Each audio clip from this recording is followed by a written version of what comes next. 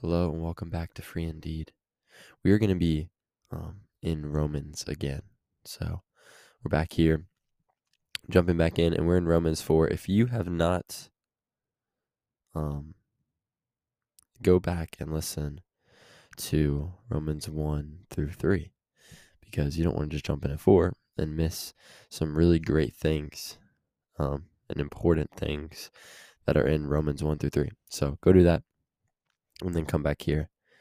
You don't have to do all that today, but go read those. Go listen to those first before you listen to this. All right, here we go.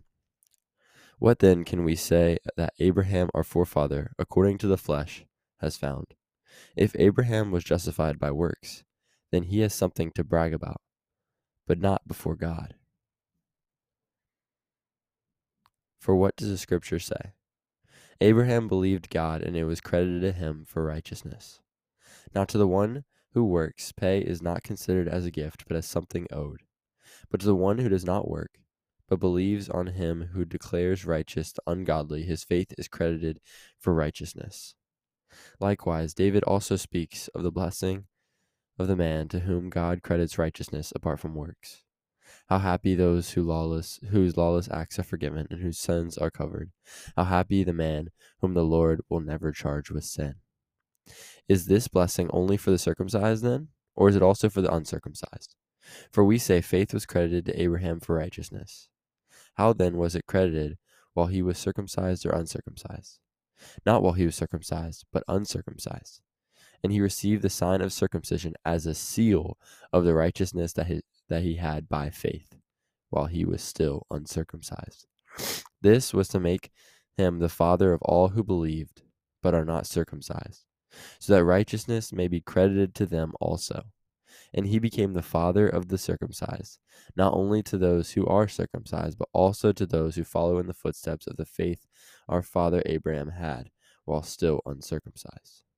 For the promise to Abraham or to his descendants that he would inherit the world was not through the law, but through the righteousness that comes by faith.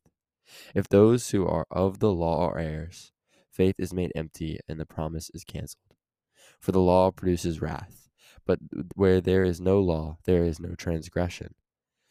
This is why the promise is by faith, so that it may be according to grace, to guarantee it to all the descendants, not only to those who are of the law, but also to those who are of Abraham's faith.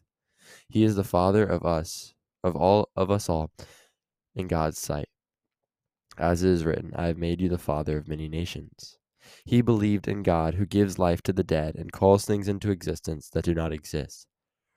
Against hope, with hope, he believed, so that he became the father of many nations, according to what had been spoken. So will your descendants be. He considered his own body to already be dead, since he was about 100 years old, and the deadness of Sarah's womb without weakening in the faith.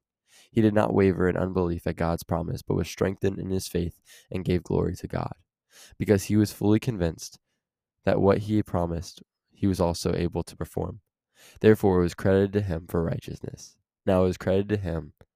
He was not written for Abraham alone, but also for us. It will be credited to us who believe in him who raised Jesus our Lord from the dead. He was delivered up for our trespasses and raised for our justification. Let's pray. Hey, Father, we thank you for your grace and mercy towards us.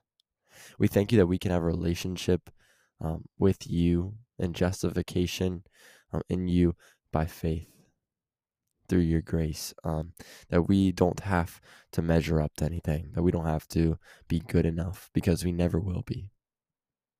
And we can know you and have a relationship with you, even in the midst of our brokenness, in the midst of our sin, when we are just so desperate and undeserving, you still seek us out and make a way for us to know you.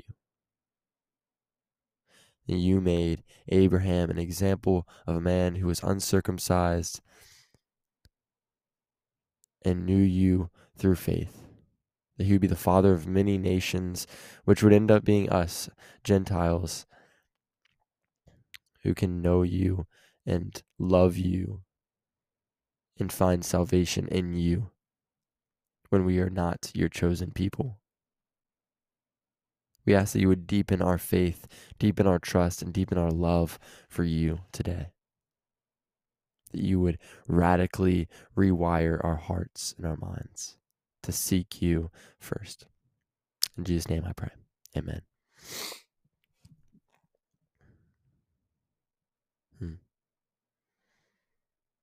Growing up, I always thought the Old Testament and the New Testament were so different until I read the Old Testament. I haven't read the entire Old Testament, but until I began reading the Old Testament, I started to realize that it's all one story. I always wondered what the point of Leviticus being in the Bible was, or what the point of Abraham's story, what that had to do with me.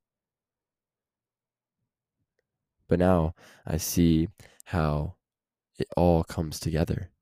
Abraham is an example of what we can be, justified not by works, but by faith. And he became the father of many nations, which is us. We are a part of many nations, and we are able to be credited righteous, to be called righteous because of our faith in Christ. So let's go be free, knowing that we have been freed by our faith and by grace alone. Let's show others the freedom that's found in knowing Jesus and knowing that we don't have to measure up or live up to anything. That Christ has already done all the work for us. We just need to give ourselves to him. And that's the most logical and only response to such an amazing sacrifice. So let's do that today. Show others freedom found in Jesus, and go. May the shalom of Jesus be with you today. Amen and amen.